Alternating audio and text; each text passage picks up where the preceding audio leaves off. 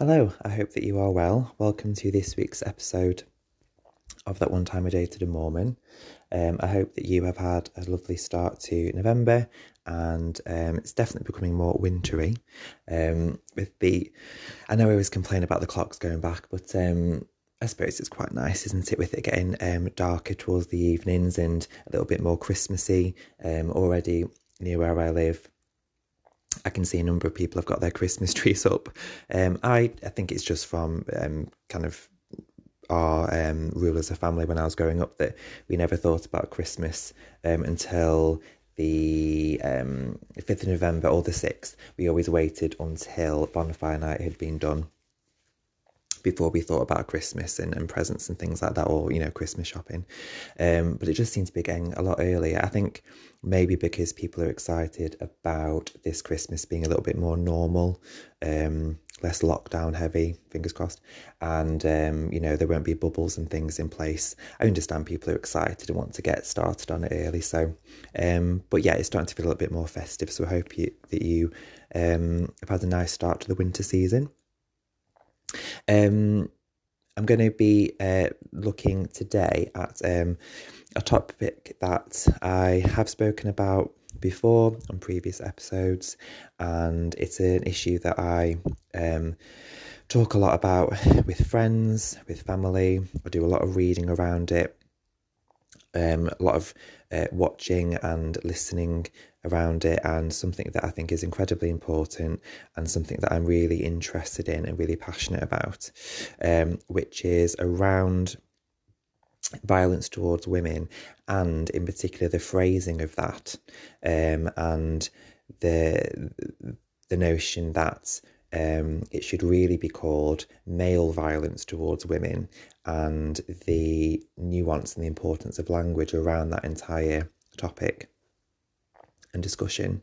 And I'm going to be looking today at how men can make women feel safer, how it is their responsibility to make women feel safer. It's not the responsibility of women, even though it is often phrased that way in media particularly, and in society.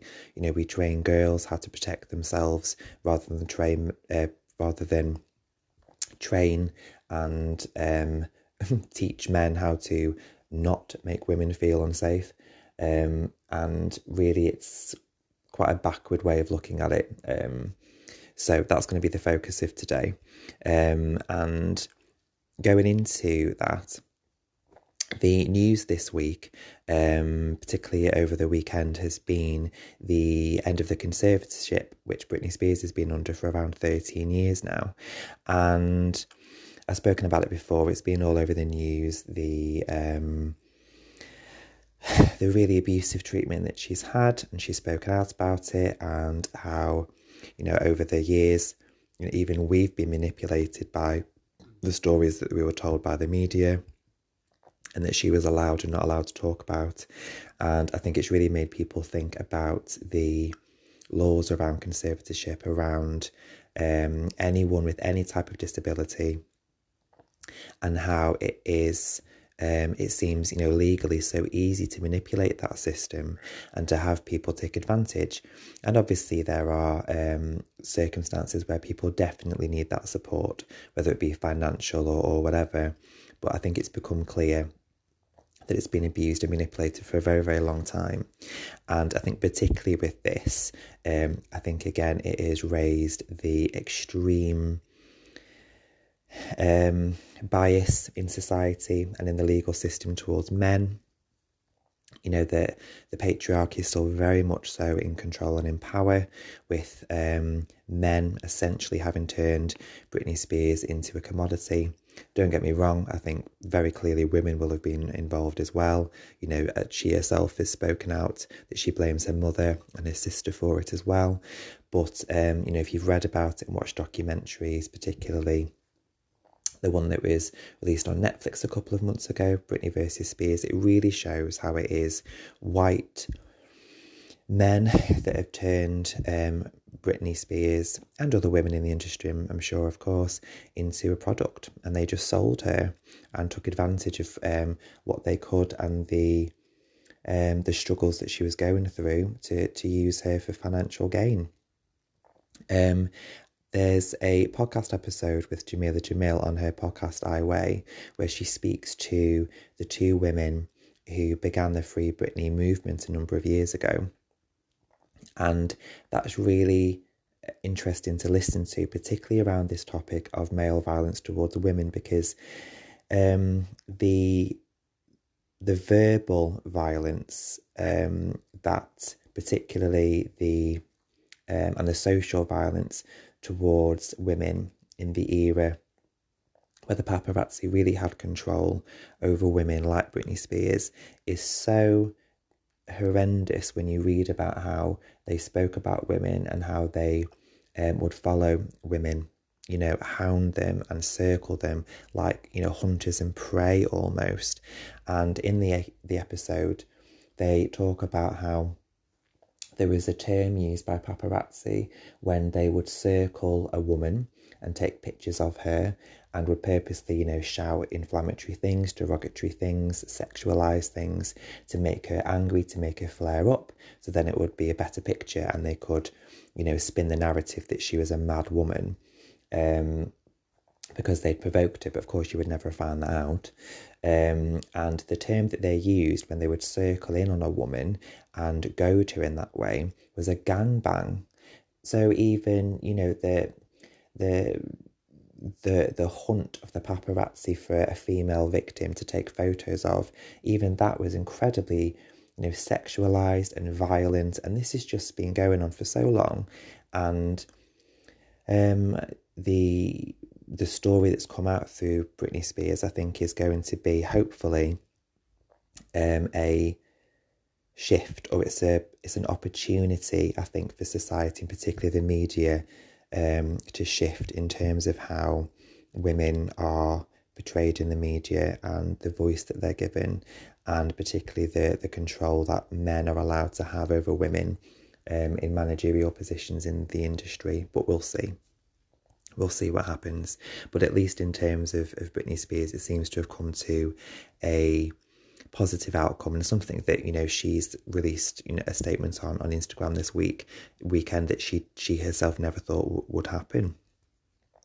So I want to talk about this issue today of male violence towards women and how it is the responsibility of men to make women feel safer, even just walking down the street, rather than it being women's responsibility to talk up to make themselves feel safer. One, because the story of Britney Spears has been going on this week and it's something that's been going around in my head. And also an article that I read this week about the increase of drinks being spiked and girls being spiked in nightclubs, and particularly in university and university unions. But before I go into that particular article, I just did, as I always do, some reading and research around drinks being spiked.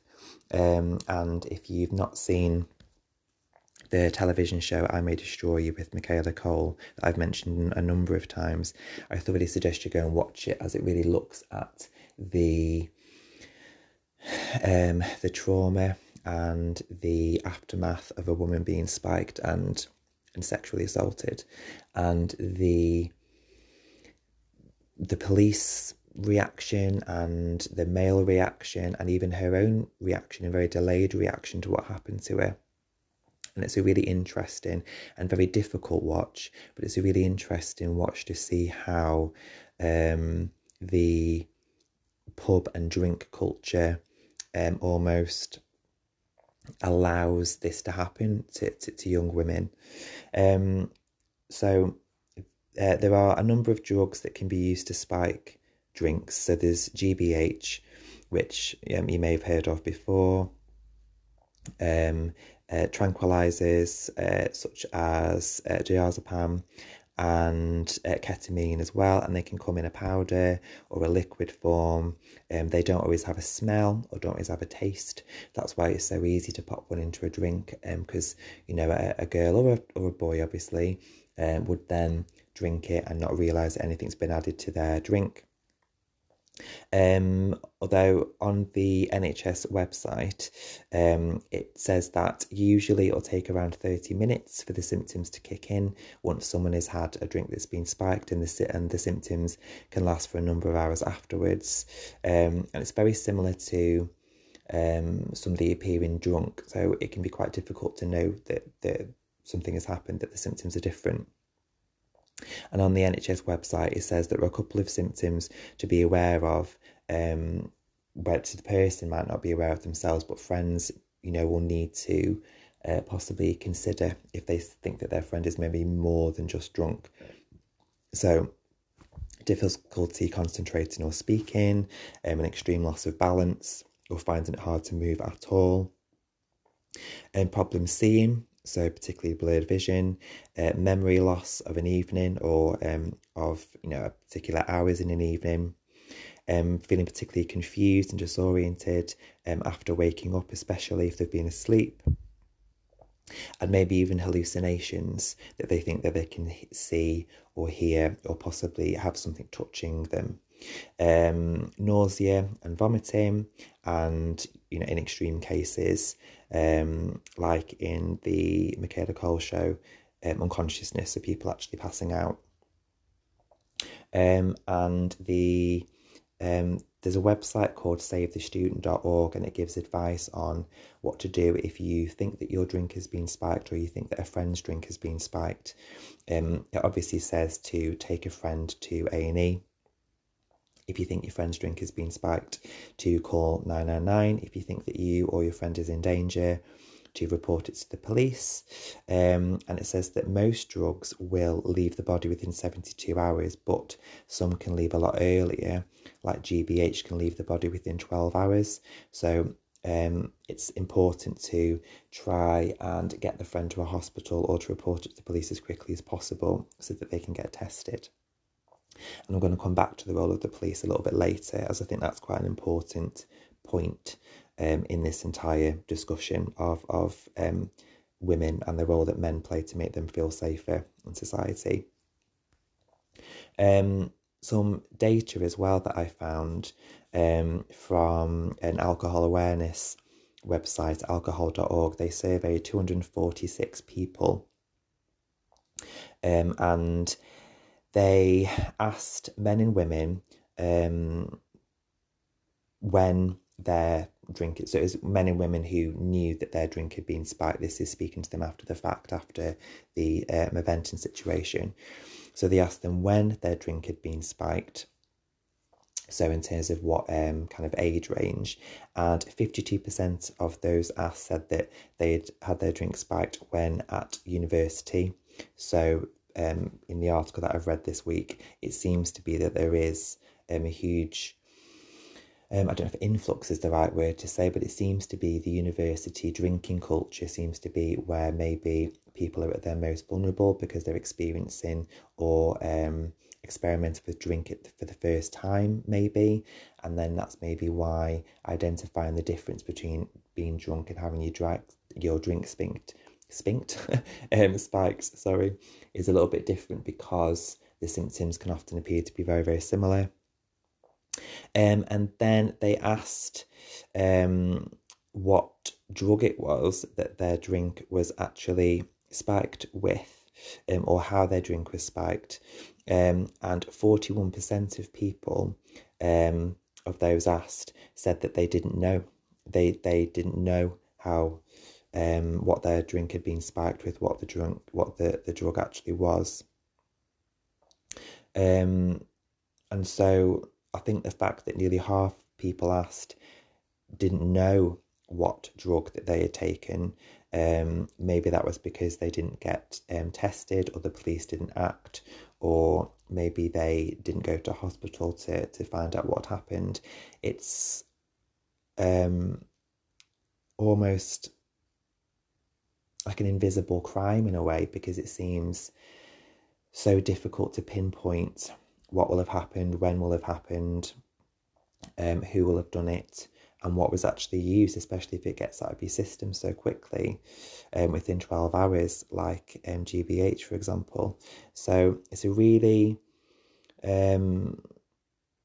quite scary and quite insidious crime and part of drinking culture that seems to be on the rise. Maybe it's just because obviously people are going back into pubs and clubs at the moment, so that's why, not that it's an excuse, but that's why the data and the number of reports is increasing. But I think because there is a new increase in, as I'll mention in the article in a moment, being spiked not necessarily just in your drink but through needles, it's almost like I said, an invisible crime. It's really difficult to pinpoint who did it and when and how. There's also a website called Student Beans, and they offer advice on how to potentially notice that your drink is being spiked, especially if it's hard to smell or taste it. So sometimes the drink can change in appearance. So the ice in the drink can sink to the bottom of the glass. They can become excessively bubbly, the drink, and it can even change in colour. So they're just a couple of things to also be aware of. So the article that I read this week was in The Independent, or the sister paper of The Independent, and the article was about a student at the University of Birmingham, a girl called Amy Taylor, who was 21, who was spiked with an injection during a night out at a Union bar. So her drink wasn't spiked. She was actually injected with a syringe by someone in the bar, which is just mind-boggling to think, that can happen, that someone goes to that length to do this, and incredibly scary to think that people, have that premeditated side to them, that they're carrying syringes round to purposely spike, a young woman or a young man in a bar who's just innocently having a good time. So the young woman says that she noticed that her arm was throbbing around 2:30 in the morning, and she got a bruise, but she didn't think anything of it. She might have just, had someone bump into her, or couldn't remember banging into something, until she said her legs started to feel really funny. She says that she began losing control of her legs and her head was dropping to one side, and her friends, luckily she was with her friends, and her friends, helped her and took her to security in the club, who then took her to a side room so that she could be protected and safe in there. And she says herself that the staff in the club handled it brilliantly, and that they helped and sent her straight to A&E. And it was when they got to A&E that the doctors and nurses found a puncture mark in her arm. And so her drink hadn't been spiked, she had actually been syringed. She'd been, punctured with a syringe with the drug in. And the Guild University of Students from Birmingham have released a statement, it's in the article, to say that they are going to do more to try and protect students from spiking, which will include bag searches, personal searches, metal detector wands, and drug detection dogs on the doors. And obviously that's good that they've reacted, but that's one guild in the entire university sector of the country, and that's just one nightclub. This will be happening up and down the country, in other countries obviously as well. And West Midlands Police have also released a statement saying that they're working closely with the university to make sure that students feel safe, and that several arrests have been made.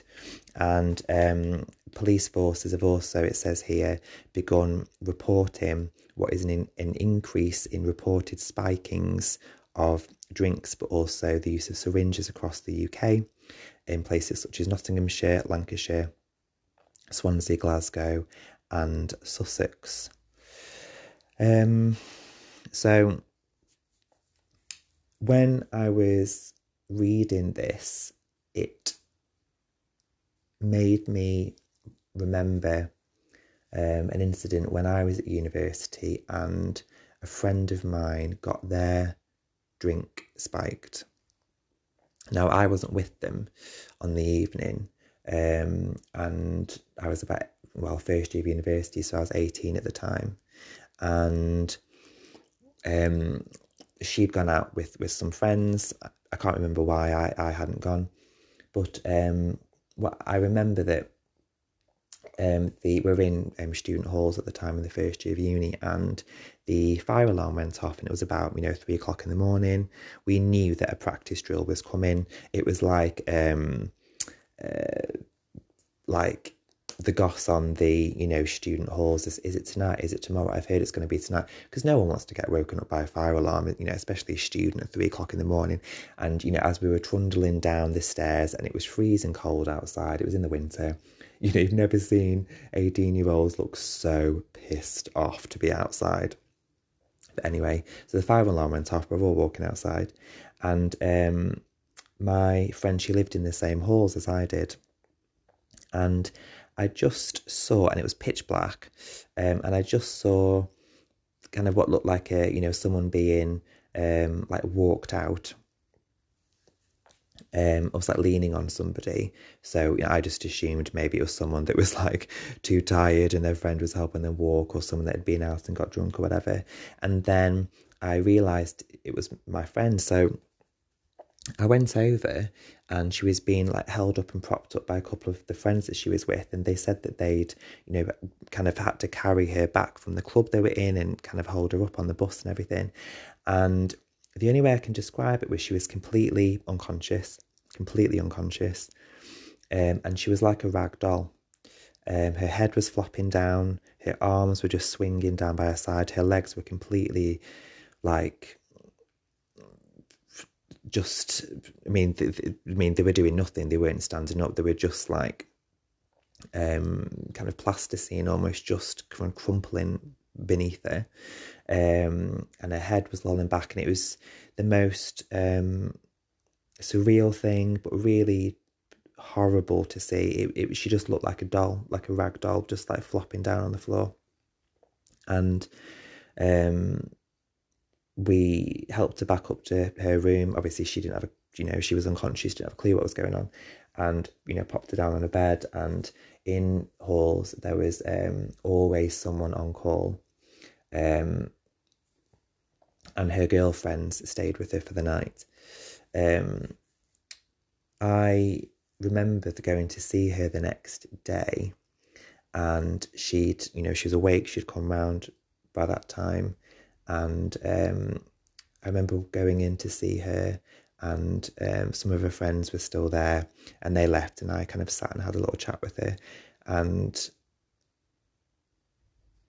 I really remember, and it's something that's kind of always stuck in my head, kind of like a visual memory, is her mascara, her black mascara was just kind of dried, running down her face. It dried in tears, black tears down her face, and it dried onto her cheek on both sides. And she couldn't verbalise what kind of had happened. She couldn't remember anything. She couldn't remember being at wherever she, like I said, I wasn't there, but she couldn't remember a club she was in, anything she was drinking. She couldn't remember who she was with. She couldn't remember anything in terms of getting back to university and the halls and her room. And she just cried. She just sobbed. And the only thing I could think to do was to make sure that I raised it with as many people as possible. Because, it would have been impossible, I think, to try and find out who had done it. But to make sure that as many people were aware that this had happened. So I went to the guild, because it happened at the guild of the university, but there were lots of different bars inside it, if that makes sense. So I went to the university guild, and I, reported to them and the managers there what happened. They said that they would look at security footage, but, never heard back, never found anything. The girl herself and her parents reported it to the police, but again, nothing happened. There's nothing found. And I remember writing to, and I met with the managers of the student university bars, because it was something that I just couldn't really let go, and I couldn't really understand, why it would happen, and that it could happen again. And, in my very naive little head, I thought that it was, the spiking of drinks went hand in hand with alcohol. So I told the managers of the bar and people who I met and talked to at the Student Guild that they needed to have a dry bar where people can go if they're not drinking, so they can just order non-alcoholic drinks or whatever.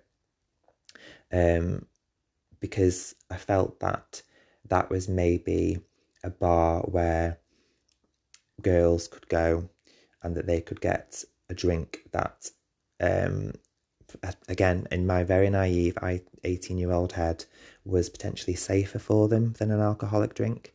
I myself didn't drink at university either, which I know is mental, but I don't know. I just felt like I had to kind of try and put something into place, and the university did. They acted on it, and they put a non-alcoholic bar into the guild.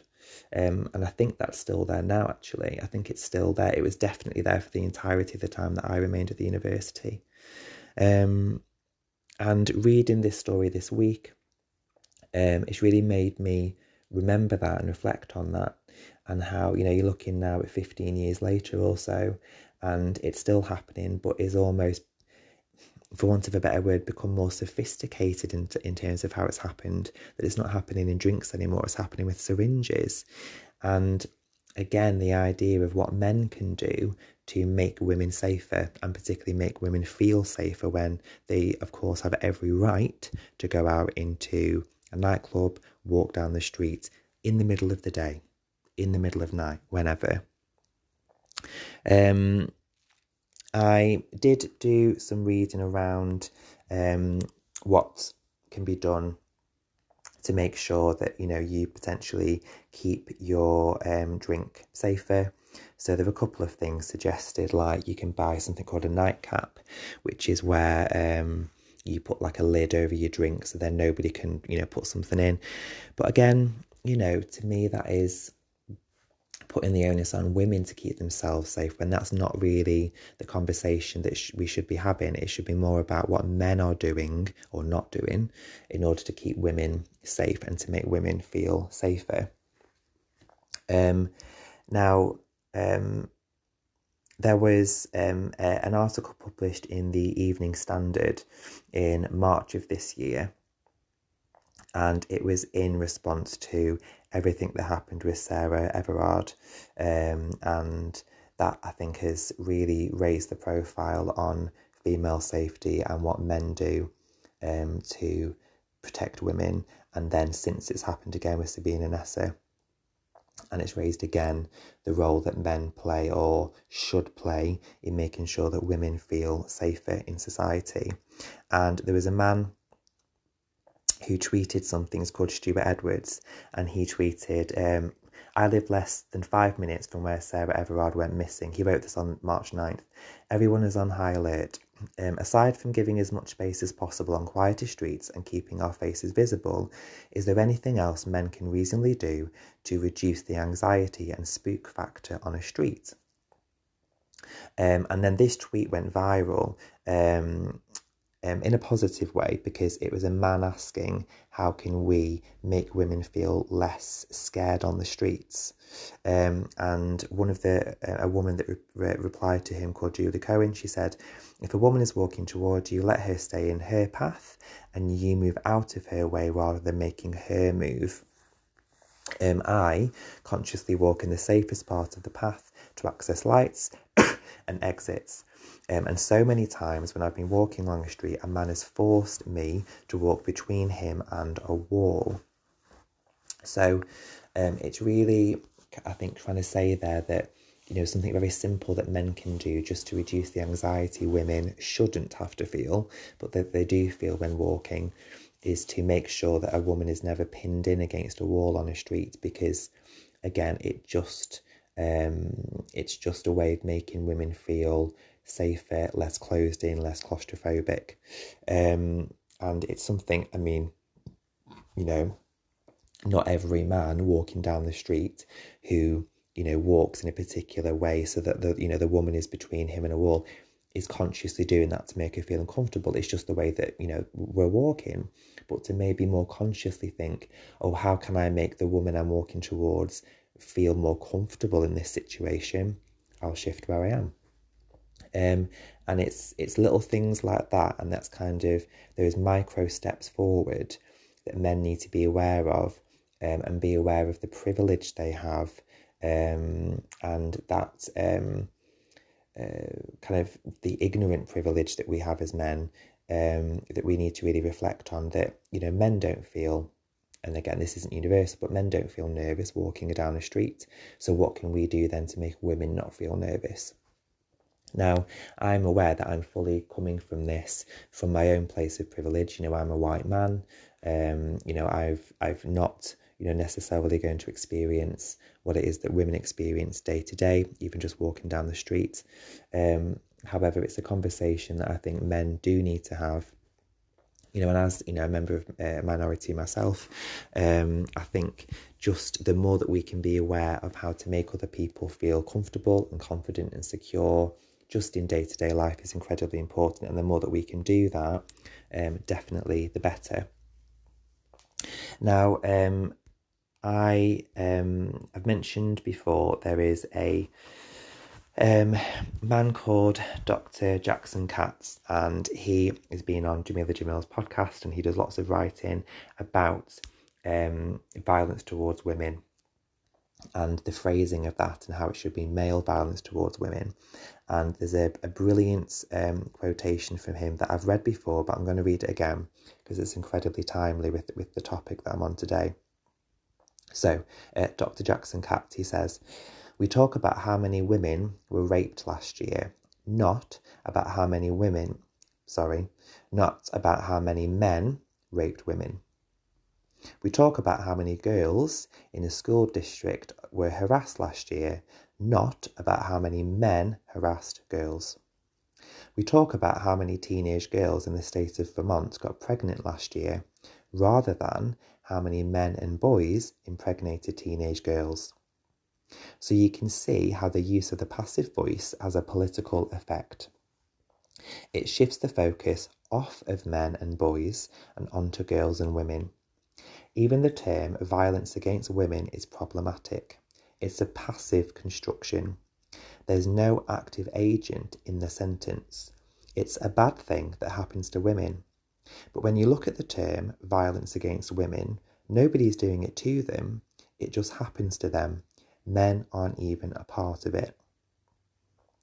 And he also said at another point, "There is no point in being naive about why women have had such a difficult time convincing men to make violence against women a men's issue. In spite of significant social change in recent decades, men continue to grow up with and are socialised into a deeply misogynistic, male-dominated culture where violence against women, from subtle to homicidal, is disturbingly common. It's normal." And his comments there are brilliant because it again highlights the notion that it is, we're conditioned that women need to be taught. We need to teach girls how to defend themselves. We need to teach girls how to look after themselves on the street. Well, actually, no, it's completely the other way around. We need to be teaching boys how to protect girls and how to make them feel safe. We need to teach men how to not make women feel intimidated and how to support women and other men at the same time. There's also a fantastic book that I've been reading called Men Who Hate Women, The Extremism Nobody's Talking About, by a writer called Laura Bates. And I would thoroughly recommend reading it. And it's a really It's quite a brutal read, but it's very honest and really, really very important. And I'm just going to read you one or two little bits from the book. So she says in the introduction, imagine a world in which tens of thousands of women are raped, beaten, mutilated, abused, or murdered every year because of the simple fact that they are women. Imagine a world in which the hatred of women is actively encouraged, with sprawling, purpose-built communities of men dedicated to fueling and inflaming the cause. Imagine a world in which such hatred blends seamlessly with racist rage, whores blamed for contaminating superior bloodlines, invading savages, conjured from hate-fueled imaginations, framed as plunderers of the dehumanized commodity of fragile white women. You don't have to imagine that world, you already live in it. But perhaps you didn't know, because we don't like to talk about it. She then goes on to talk about how we as society don't like to offend men, so we don't mention it. To question why some men behave in certain ways is viewed as an assault on all men and thus unacceptable. Yet the opposite is true. Tackling this problem and dismantling these pressures is a matter of life and death for our boys, which I think is a really important point that she makes. And then just one final quote from the book. This is not just about women and girls, it is also a battle to protect the boys who are lost, who fall through the cracks of our society's stereotypes and straight into the arms of the communities ready to recruit them, greedy to indoctrinate them with fears of threats to their manhood, their livelihood and their country. Now, a writer and activist and podcaster who I talk about all the time is Jameela Jamil, and she is incredibly vocal on this issue of the role of men in protecting women and the place of patriarchy and sexism, and lots of very, very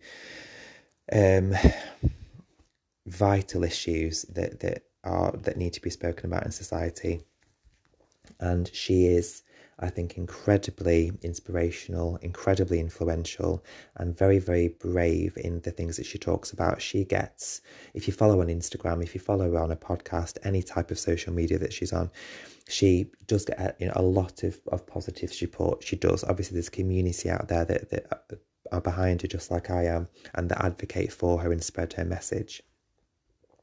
But, she's open herself about the amount of shit that she gets as well. You can just look at the Instagram feed and there's constant horrible things that are said to her from men and also from women. And I think that's an important point that, obviously men need to step up and make sure that women feel safe in society, but women have their role as well. Definitely. I just think she's brilliant. She's someone that I listen to and read everything that she, writes and publishes. And someone that, to be fair, if she was the president of the US, if she was a prime minister of the UK, if she just ran the COP26 conference that was happening last week, I think the world would just be sorted. Actually, if her and AOC, if they just were rulers of the world, I think we'd pretty much be sorted overnight. But I'm going to just put 2 points from Jameela Jamil forward. So when the Sarah Everard case was first presented, for want of a better word, in March, she released a tweet. And as you can understand, she got loads of shit for it from misogynistic men. That said, it's true that not all men harm women. And that was a hashtag at the time, hashtag not all men. It's true that not all men harm women, but do all men work to make sure their fellow men do not harm women? Do they interrupt troubling language and behaviour in others? Do they have conversations about women's safety and consent with their sons? Are all men interested in our safety? And that's a really important point that she makes, that, is it enough as a man to just not hurt women? Obviously, that's what everyone should be doing. But is it enough to just do that? Is that too passive? Do you need to actively call a man out who uses derogatory language about women? Do you need to call a boy out who maybe, says something, rude or kind of makes it a sexist joke towards one of his female friends? Do you need to make sure that you don't read a certain publication because it's quite sexist in its views? I'm sure you can think about certain tabloids I'm talking about there. Is it enough to be passive?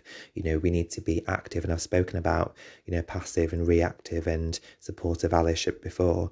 And that's really, I think, what Jameela Jamil's talking about there, that it's men need to become active in their role in supporting women.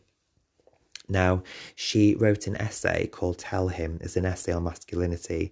And then she actually presented the essay at a conference in 2019. And it is a fantastic speech.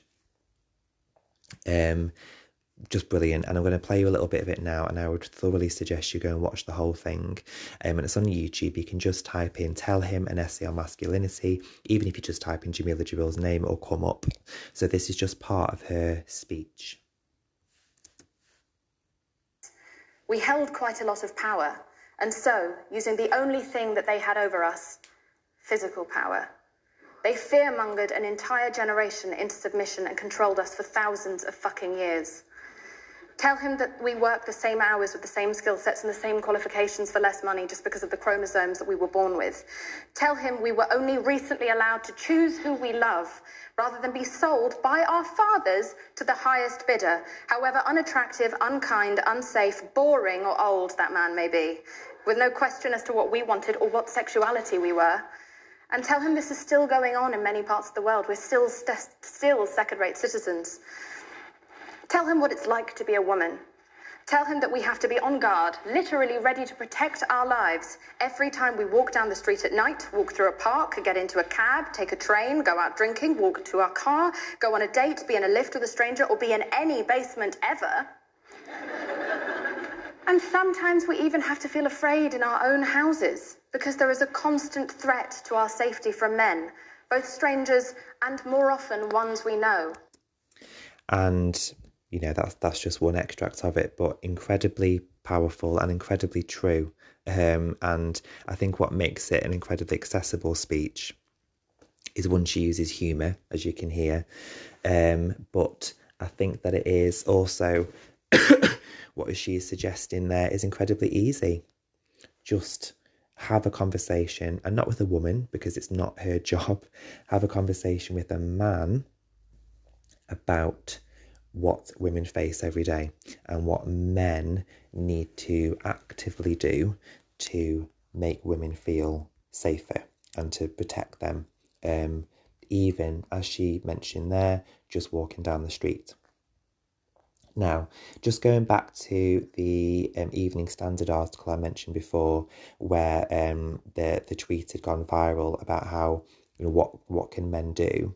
In the article, it then actually lists a couple of suggestions that it gives to men in terms of how can they can just very simply make a woman walking down the street towards them, behind them, whatever, feel a little bit safer. And it says things as simple as alert women to your presence, but not by engaging in conversation with them. So do something as simple as be on the phone to a friend, jingle your keys, make a noise to draw attention to yourself so that you're not kind of silently creeping up on a woman, even if that's obviously not your intention, just so that a woman is aware there is a man around them, particularly in the dark.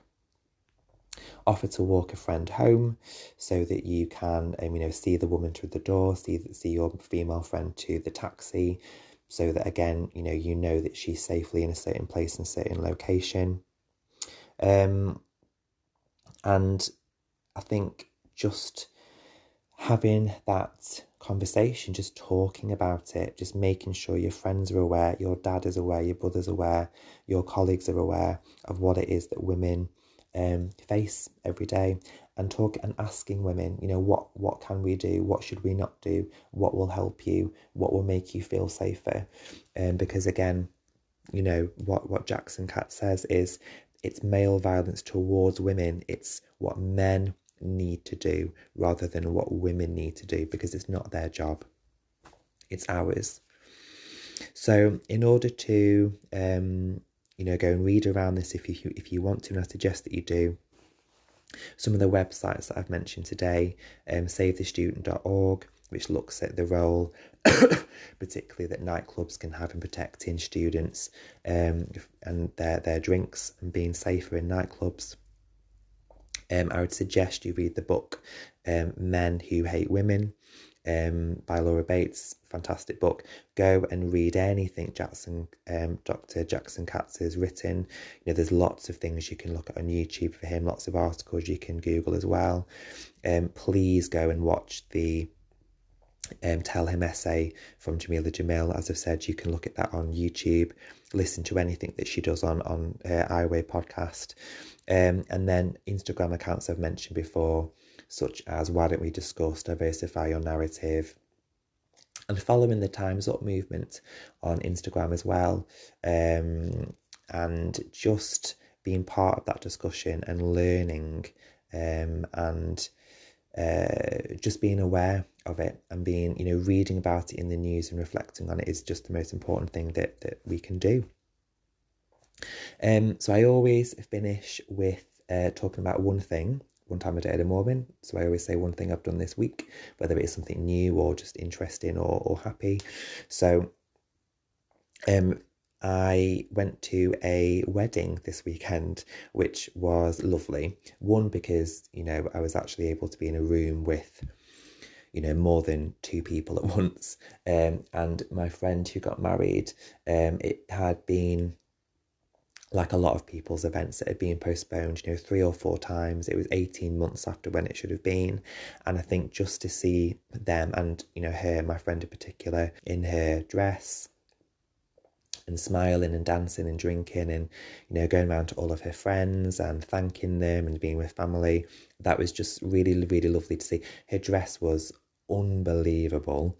I wish I could make this visual. It was just gorgeous, the dress. It really, really was. It was a bit different. It wasn't a traditional wedding dress, but it was perfect for her, and it was just lovely. And I think it was just a reminder that things are becoming a little bit more normal, and we need to be, I think, very grateful for that and not take it for granted, and to appreciate it. And that, it's those relationships and those connections that I think everyone has realised are more important than ever. And I just really appreciated being able to have that evening and celebrate something, and just to talk and just sit next to people and have a drink and, just enjoy people's company for the first time in a long time. So I hope you've enjoyed this week's episode. Thank you for listening. Thank you for being part of the conversation. As always, if you have any thoughts or questions, then email in.